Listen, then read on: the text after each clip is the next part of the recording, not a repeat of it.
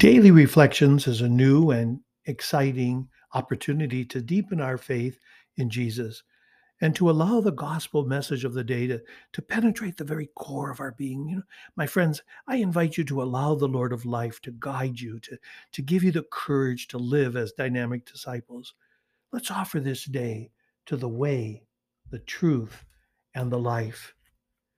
Today we celebrate the memorial of Saints Basil the Great and Gregory Nazianzen, bishops and doctors of the Church. We begin with Psalm 98. All the ends of the earth have seen the saving power of God. Together, all the ends of the earth have seen the saving power of God. Sing to the Lord a new song, for he has done wondrous deeds. His right hand has won victory for him, his holy arm. The Lord has made his salvation known. In the sight of the nations, he has revealed his justice. He has remembered his kindness and his faithfulness toward the house of Israel. All the ends of the earth have seen the salvation by our God.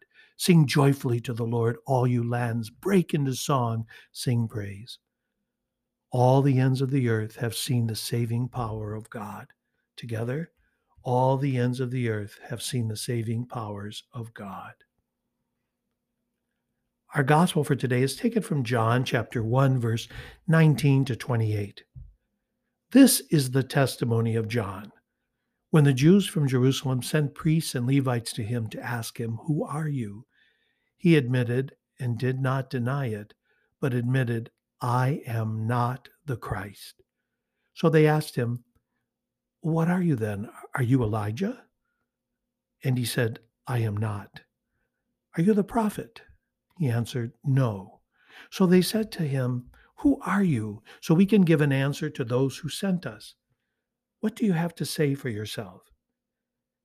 He said, "I am the voice of one crying out in the desert, 'Make straight the way of the Lord.' As Isaiah the prophet said." Some Pharisees were also sent, and they asked him, "Why then do you baptize, if you are not the Christ, or Elijah, or the prophet?"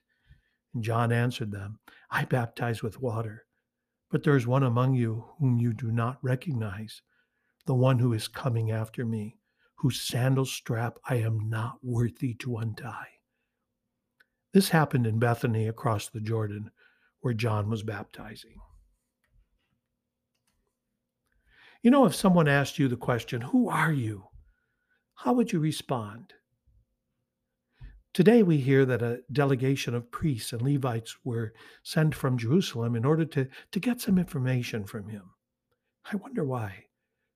I think it has to do with the fact that John's father is Zechariah, who was a priest. And so this priesthood is inherited by the son. So in that way, John the Baptist is a priest. And so these priests and Levites, they want to know why John is acting strangely. So this delegation begins with a series of questions. Who are you? And I think it's a good question that we all must ponder. Who are you? Or who do you think you are?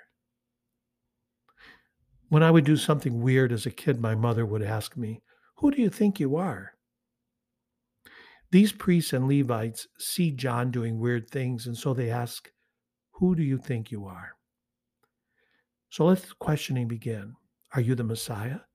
And John makes clear today, "I am not the Christ." I think of Jesus sharing who he is throughout the scriptures. For example, "I am the light. I am the good shepherd. I am the Alpha and the Omega." Well, John is not the light. He is not the good shepherd. He is not the Alpha and the Omega. And I think it's good to realize in our own lives that you and I are not Jesus. We're not God. You and I do not know it all. You and I do not have it all together. And as a priest, I'm not meant to be on some pedestal. I'm not greater than anyone, especially Jesus. John the Baptist is clear, and we need to be clear as well. He knew who he was and who he wasn't. So the questions continue. Are you Elijah? And he said, "I am not." Well, that's an interesting question. The priests and Levites are probably thinking, same clothes, same strong personality. Hmm, maybe you are who the prophet Malachi predicts in chapter 3, verse 23 to 25. Listen, now I am sending to you Elijah the prophet. Before the day of the Lord comes, the great and terrible day, he will turn the heart of fathers to their sons and the heart of sons to their fathers, lest I come and strike the land with utter destruction. John says, nope, not me.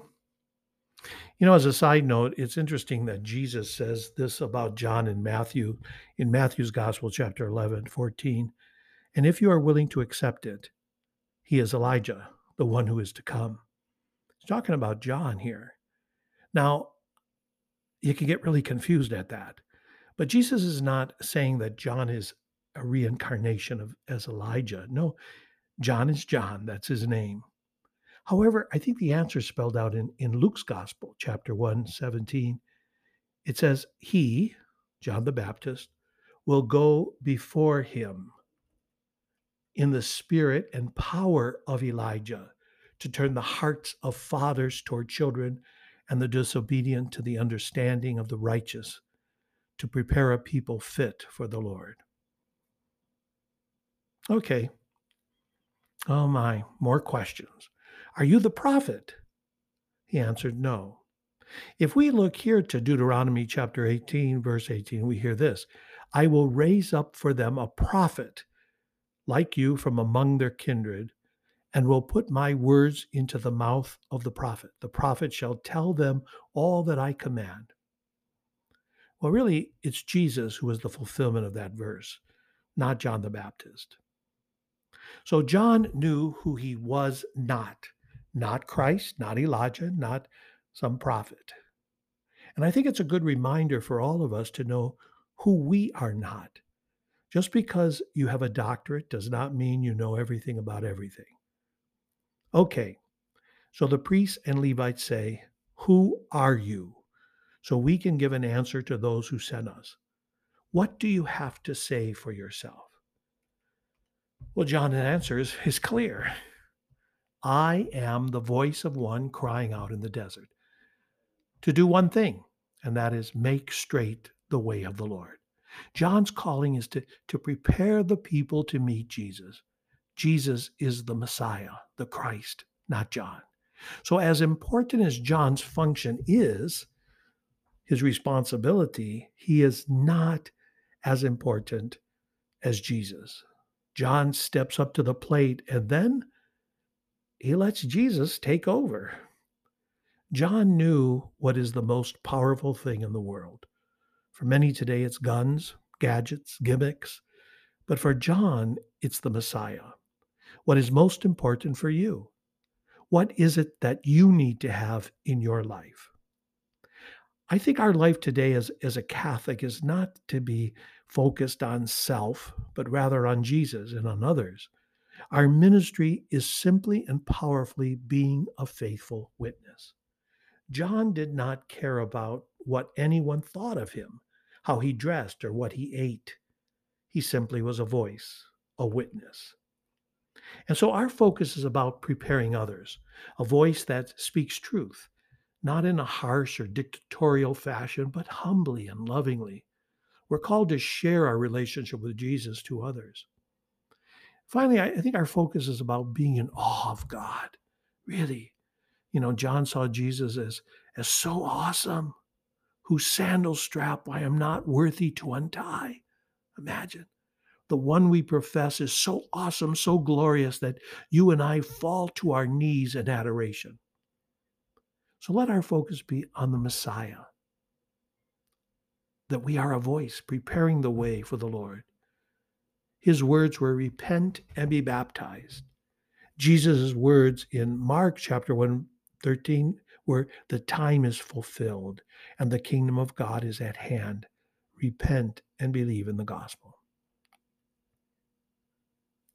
Any day now, any moment now, the Lord will descend from heaven with a shout, with the voice of the archangel, with the trumpet of God. And so, my friends, let us do all we can to offer our lives to the Lord, to really take what John has done and continue that in our lives, to be that living example. Have a great day. Be sure of my prayers.